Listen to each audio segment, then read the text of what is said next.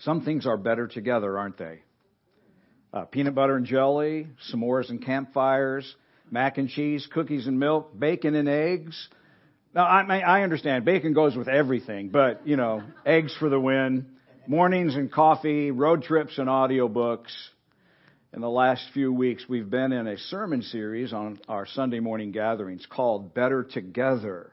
And we've been encouraged and challenged to pursue biblical community as we've learned that we all accomplish more together. And today I'd kind of like to wrap things up, as Matthew indicated, just sharing a few words of encouragement. I want to start by sharing with you an Aesop's fable.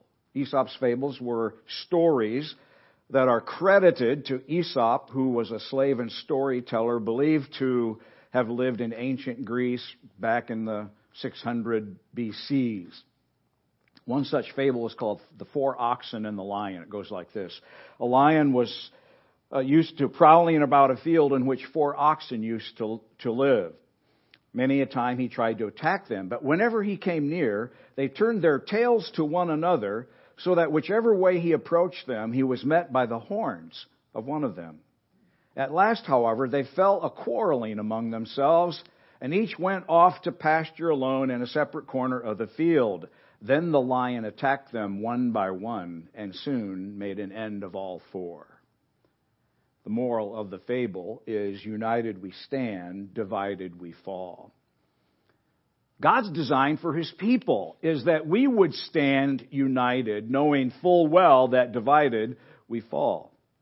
But sadly, since the dawn of creation, mankind has continued a long, slow, steady downward spiral towards separation and division. Cain murdered his brother Abel in a fit of jealous anger, and the rest is history, as they say. We continue to divide over race, culture, ethnicity, gender, age, class, race, religion, geographic boundaries, claims of ownership over natural resources, and 100 other factors. I mean, just think about our relatively recent history and how divided we've become in this country. You are either Republican, Democrat, Libertarian, Green Party, or Independent, and we disagree about everything. I might suggest immigration and border control, relations between the police and African Americans, gun control, wokeness, climate change, the economy, Federal Reserve Bank, Wall Street, and the very recent banking failures, abortion, health care, and access to birth control, education, school vouchers, and Common Core, the U.S. tax code, foreign policy, just war, the national debt, domestic spying, prison reform, stem cell research, the LGBTQ community and transgender rights, net neutrality, the government's response to the COVID pandemic, just to name a few. And this is not to mention that there are conservatively at least 10,000 Protestant Christian denominations, and we are divided on our beliefs about everything. Inspiration of Scripture, the virgin birth, who Jesus is, the scope of the atonement, the resurrection, the rapture, and the second coming of Christ, the eternal state, the eternal fate of the lost, water baptism, communion, foot washing. What is that, many ask? Grace, faith and works, justification and sanctification, justice and mercy, predestination and free will, and the person and work of the Holy Spirit, just to name a few. You get the picture, right? It's likely that if you grew up in a Protestant Christian tradition, if your early childhood religious training was Protestant in nature, if you had some, that you grew up in a church that disagreed with a church that came out from a church with which it disagreed, and so forth. The Vineyard, 40 years ago, came out of the Calvary Chapel movement because of a disagreement between John Wimber, founder of the Vineyard, and Chuck Smith, founder of the Calvary Chapel movement.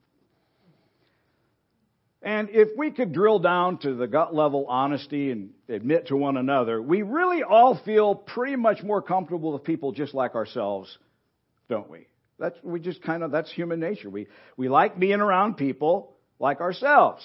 So, how can we possibly more fully experience being united in true community? It's a challenge, isn't it? Well, I'm going to suggest that we look to the Jesus way as a hopeful way forward. What did Jesus do when he came to the earth and wanted to usher in the kingdom of God? What method did he employ? He called 12 of his followers into true community.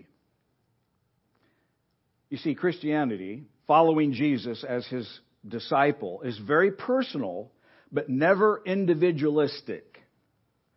Jesus calls us first to himself and then to one another in community.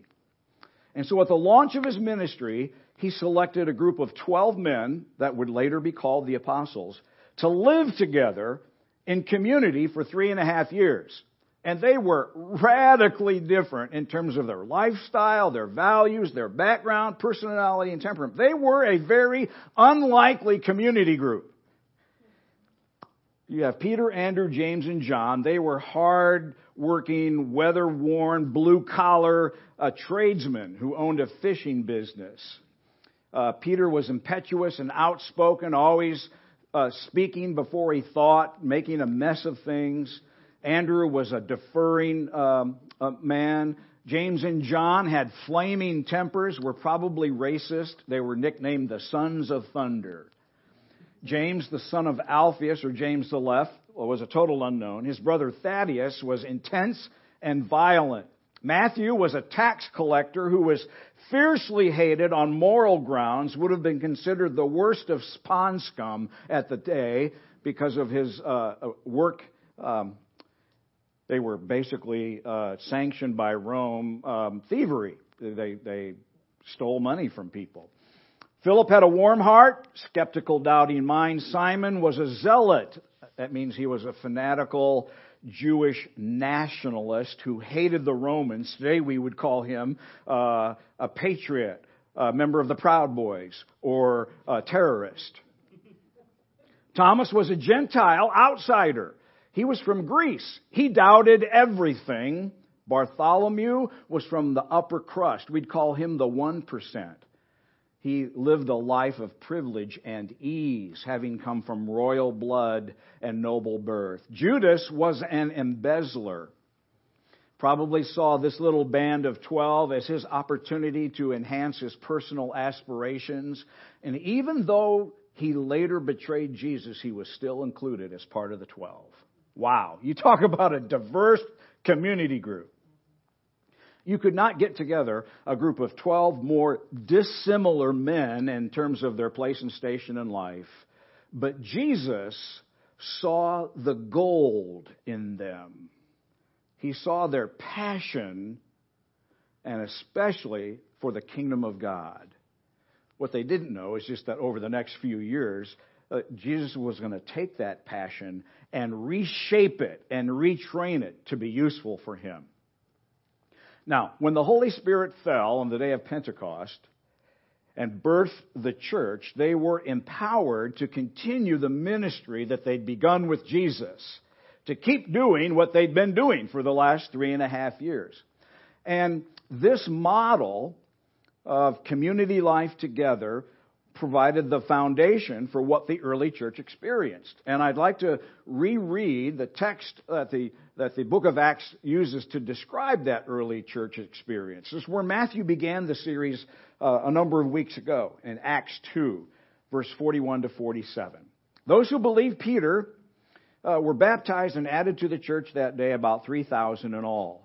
All the believers devoted themselves to the apostles' teaching and to fellowship and the sharing of meals, including the Lord's Supper, and to prayer. A deep sense of awe came over them all, and the apostles performed many miraculous signs and wonders. And all the believers met together in one place and shared everything they had. They sold their property and possessions and shared the money with those in need. They worshiped together at the temple each day, met in homes for the Lord's Supper, and shared their meals with great joy and generosity, all the while praising God and enjoying the goodwill of all the people. And each day the Lord added to their fellowship those who were being saved. I want to call your attention this morning to verse 42 that reads, the believers devoted themselves to the apostles' teaching, to fellowship, to sharing in meals, and to prayer. Now, the word translated fellowship in your English Bible is the original word in the Greek language, koinonia. Now, that's not the name of one of the islands in Hawaii, but it means to simply be in agreement with one another, to be united in purpose, to serve alongside each other. I understand, though, today, the word fellowship is kind of old-fashioned. How many of you used it in the last week? Not many of us, right? We would more likely say communion or community. The thought of sharing is at the heart of the word. And we see a striking description of the kind of community that the early church had in Acts 2. It had a common entrance, repentance and turning from sin, water baptism and a filling of the Holy Spirit, the presence of signs and wonders and miracles, explosive church growth through powerful outreach in the community, sacrificial generosity, the meeting of needs, embracing the value of large and small group gatherings in the temple and from house to house, the sharing of meals and the sharing of communion, the Lord's Supper together. And that life was punctuated with joy and gladness. And then lastly, the life that they had spilled out into the towns and cities and villages around them where they lived and worked and did life. So this fellowship, community, was the glue that united a very diverse group of people together, modeled by the apostles and now as the model for the early church.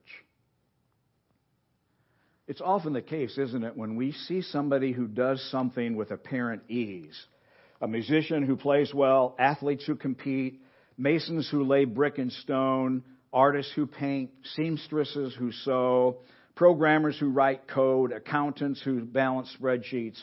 We look at them having mastered their craft because they do basic things over and over. In fact, they do it so well that many of you might think, oh, I could do that, or I could do that, when in fact, no, actually we can't. Because they do those fundamental skills with regularity over their life. And so I'm going to suggest that if we're going to follow the Jesus way into community, living the life that was modeled by the apostles and that is described here in the book of Acts, then there are at least 5 basic steps that we're going to need to repeat regularly to learn this craft, to learn this skill. They're simple, but they're not easy. Okay?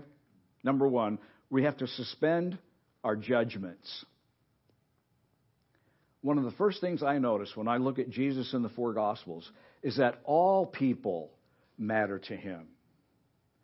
A lonely, socially ostracized leper, a centurion in the Roman army, a psychotic, unhoused man who lived in a cemetery, a sick, financially depleted, hopeless woman, a prideful Jewish religious official, wealthy, well-connected blue bloods, poor, working-class commoners, the educated and the uneducated, those who were outside the religious circle and those trained in the synagogue.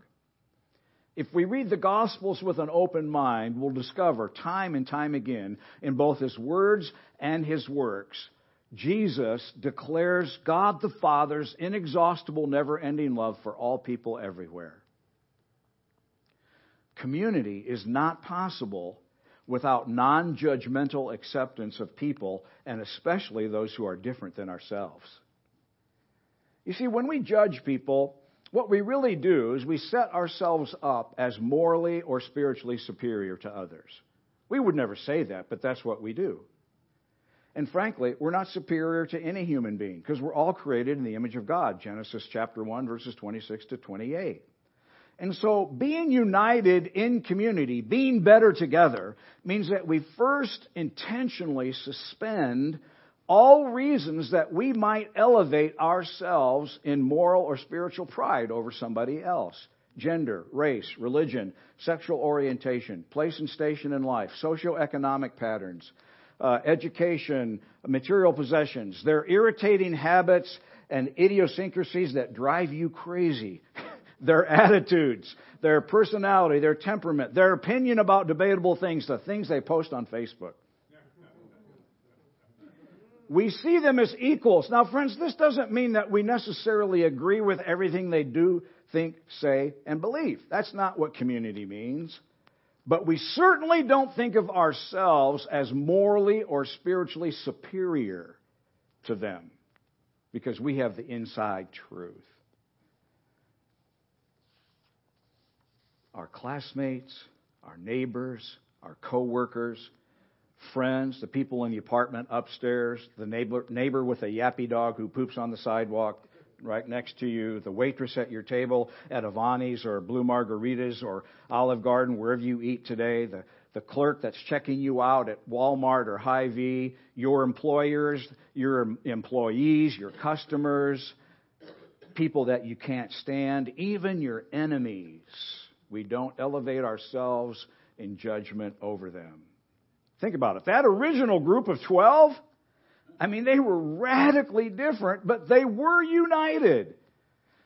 And in this sense, community is not uniformity, but it's unity in the midst of incredible diversity.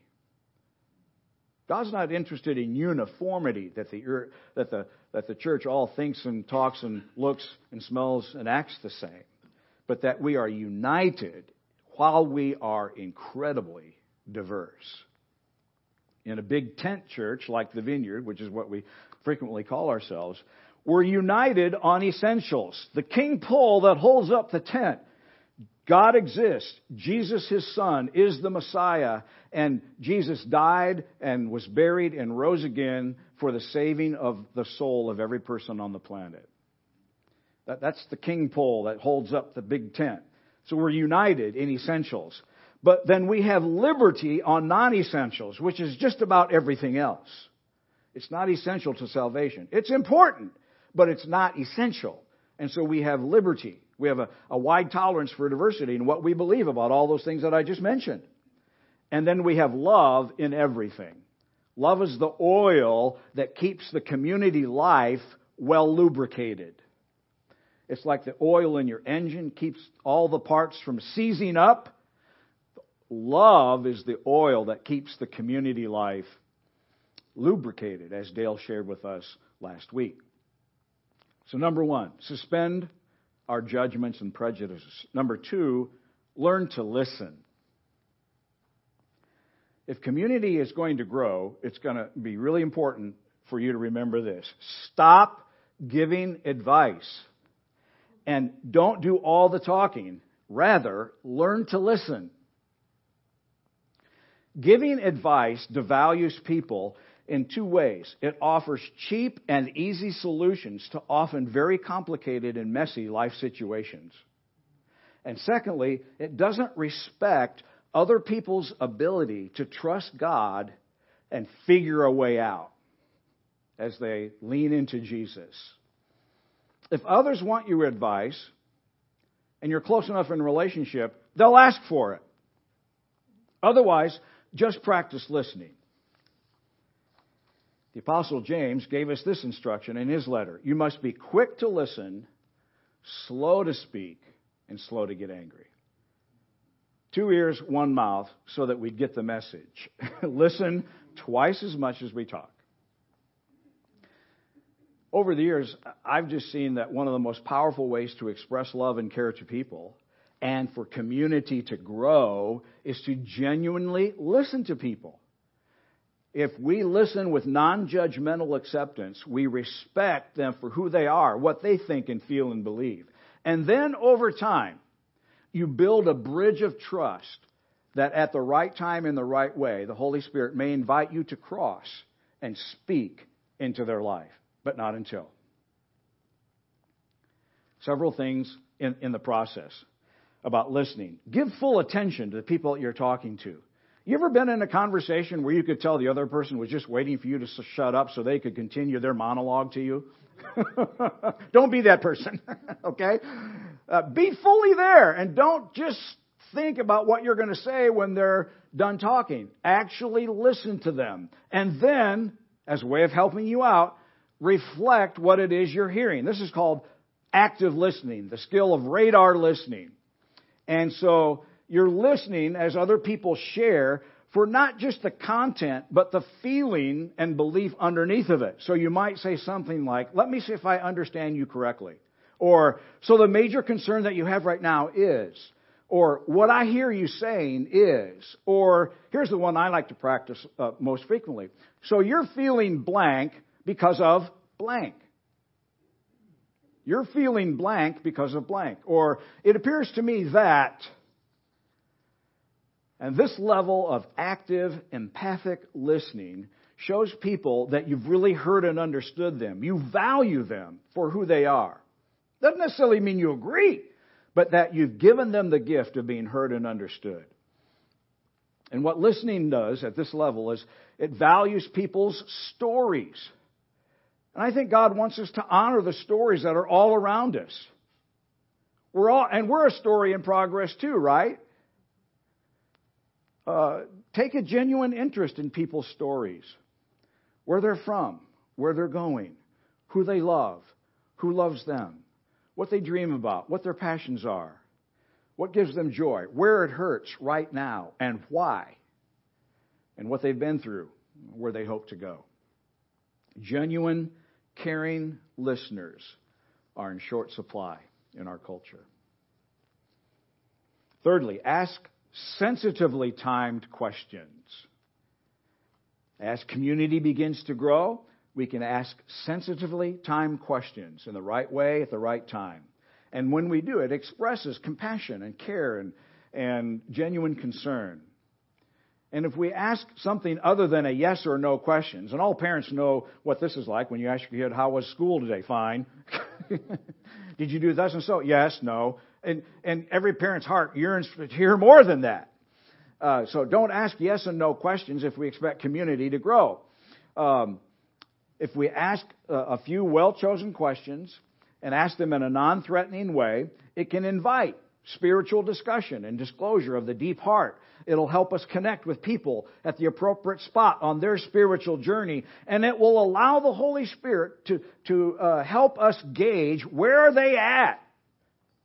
Are they at a place where I can share, or do I need to be more cautious and hold back? You might ask somebody, well, where are you at in your spiritual journey? Rather than presupposing you already know. If you could ask God for one thing today, what would it be? Can you help me understand your disappointment with God or the church? If someone were to ask you, what's a real Christian? What would you say? Have you ever felt God's closeness, His presence, or His help? And when was that? Where are you at in your relationship with God today? So questions that ask for more than a yes or no answer put the other person in the driver's seat of the relationship. And it allows them to reveal as much or as little as they're comfortable with. And it honors who they are. Active listening and asking sensitively timed questions will be like fertilizer to your relationship. Number 4, invest in relationships by crossing lines of difference. Now, several weeks ago, Pastor Matthew encouraged us through the parable of the Good Samaritan in Luke 13. And his point was to emphasize hospitality. No doubt many of you are familiar with that story. You've heard it once. It sticks in your gray matter forever. That's the way Jesus designed it. And I love what Matthew shared. He urged us to host the presence of God in us as we are serving others. That was an interesting insight that you shared, Matthew. I appreciated that. He urged us to host the presence of God and start with our actual, literal neighbors. Put ourselves in proximity to them and serve them. And that was really good. And he made it clear that morning that the shifting tides in culture today necessitate this kind of hospitality because the attractional model of just open up the doors on Sunday and people will flood in, it's losing its appeal. We're grateful for all of you who actually did that at one time, if maybe even today your first time. But practicing hospitality with people in their orbit, their neighborhood, is actually the message of the parable, becoming Jesus incarnate to our neighbors. But the parable doesn't stop with just our literal neighbors. You understand that? It encourages us to actually cross lines of racial, social, religious, and cultural boundaries to touch people not like ourselves. Because in the context, hundreds of years of animosity had been growing between the Jews and their neighboring, literal neighbors, Samaritans, whom the Jews despised as half-breeds. And this racial prejudice was spilling out into the boundaries of religious and social intolerance as well. Until by the time of Jesus, the hatred between the Jews and the Samaritans had grown very, very hot. But the Samaritan, in the story, took a colossal risk when he saw the Jewish man bleeding by the side of the road. He stopped, had compassion, he treated the man's wounds, transported him to the local inn. You know the story. He spent the evening administering care and paid the bill with a promise of future reimbursement. And so Jesus invites us to cross boundaries of race and religion and culture and social conventionalities, and to build a relationship with someone who's not like us at all. In fact, someone with whom we may seriously disagree. And this has to be something we do intentionally. Somebody who's a different race, a different culture, different ethnicity, a different political persuasion, a different religion altogether. And they might be the parents of your children's friends, a couple in the apartment next door, or the literal neighbor across the road who's now practicing Ramadan, a person you see at the gym. We could volunteer at one of the local ministries in our town that reach across strict social boundaries, ministries like Southside Mission or Dream Center or Salvation Army or the Midwest Food Bank. Now, I understand this takes time. It takes money. It takes a willingness to be inconvenienced. We have to put ourselves in this spot. But that's part of what the beauty of the parable is teaching. Take that risk. Invest in relationships that cross lines of difference. You see, it's relatively easy to be friends with most of the people in this room. Now, I know some of you are a little harder than others, but no, I'm just kidding. I see if you're still listening to me, you know. And I know I'm not the easiest guy to live with. Just ask my wife. 47 years now. But that was all just a side joke to kind of bring some relief here. I know that it takes effort to reach across those kinds of boundaries and establish community. But if we're going to be the kind of community that the disciples modeled and that we see in Acts 2, then this has to be part of the fabric of our life. Lastly, number 5, I want to encourage you to trust Jesus to do His job. Jesus' tribe is really, really big all around the globe, and we can trust Him to manage it. We are not called to do His job. Let me share it this way. You see, we want to grow the church and to let Him grow disciples and build community. But Jesus would have us grow community and make disciples and trust Him to grow the church. We get it backwards. Jesus said He would build His church. And this means we do not need to be God's moral police force on the earth. That is the job of the Holy Spirit. We build relationships, we grow in community, and trust Jesus to build His church. On one occasion, He was teaching about what life in God's kingdom was like. Jesus told a parable that we now today know as the weeds and the wheat. And you probably remembered, if you've read the Gospels, a farmer planted good seed in his field. An enemy came that night and sold bad seed. The crop began to grow. The weeds and the wheat both grew up together. And the farmer's workers came and asked the farmer, should we pull out the weeds? And the farmer, what did he say? No! Because you're going to uproot the wheat if you do. Let both grow together until the harvest.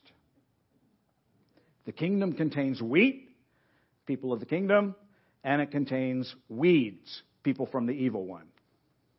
And Jesus said, let them both coexist side by side until the harvest. And then He said, I'll sort them out. It's not our job to do the sorting before the harvest. So why is it the church has a penchant to figure out who's in and who's out? That's not the job He called us to do. He called us to build community and let the wheat and the weeds grow together. People are never our enemy. The enemy is the enemy. And let me just say this. God's kingdom, His community, is far bigger and more inclusive than you could ever imagine. And you can thank God for that because it includes you. We might not have made the entrance requirements if the list were narrow. It's not our job to pull up the weeds, to fix or correct people with whom we disagree. Everyone's least efforts in the kingdom are rewarded. Jesus said, you give a cup of cold water to somebody, you're going to get a reward. No matter what they might believe or practice or think or value or prioritize, their effort in the kingdom will be rewarded. So let's let Jesus sort it out at the end of the age. Well, friends, I encourage you that life in God's kingdom, growing together, being better together in community, is a practice of these 5 things repeatedly. Left foot, right foot, left foot, right foot. Suspend my moral judgments. Learn to listen. Ask genuinely time questions. Invest in relationships that cross lines of difference and trust Jesus to do His job, and then start all over and do it all over again. And that'll keep you busy until Jesus comes back. And when we do these things, we're going to discover a wonderful momentum towards being better together. And we'll grow to more fully become that church that is so beautifully described in Acts 2. Jesus, we've got such a long way to go. Would you just be patient with us, Lord, and gracious to us as we stumble our way around trying to more fully experience the kind of community life that we see so beautifully painted? And we're not naive that it wasn't all that great in the sense. By Acts 6, 4 chapters later, they're having a big fight. And then Paul had to write letters and straighten out the feuding churches, and some brothers ate with other brothers and others didn't. I mean, we understand that it was plagued with problems 30 years later after it started. We're not naive to that. But Lord, we want to practice being better together. The kind of church that is united together in the Spirit of the living Jesus. So help us, God. We're sorry for where we've been small-minded or rigid or where we've tried to do your job for you and we've not minded to do our job. God, would you give us the grace and patience and skill to build community a day, a week, a month at a time, so that the beautiful things we see that you want to accomplish when men and women are living in unity, that could actually happen among us here too. Thank you.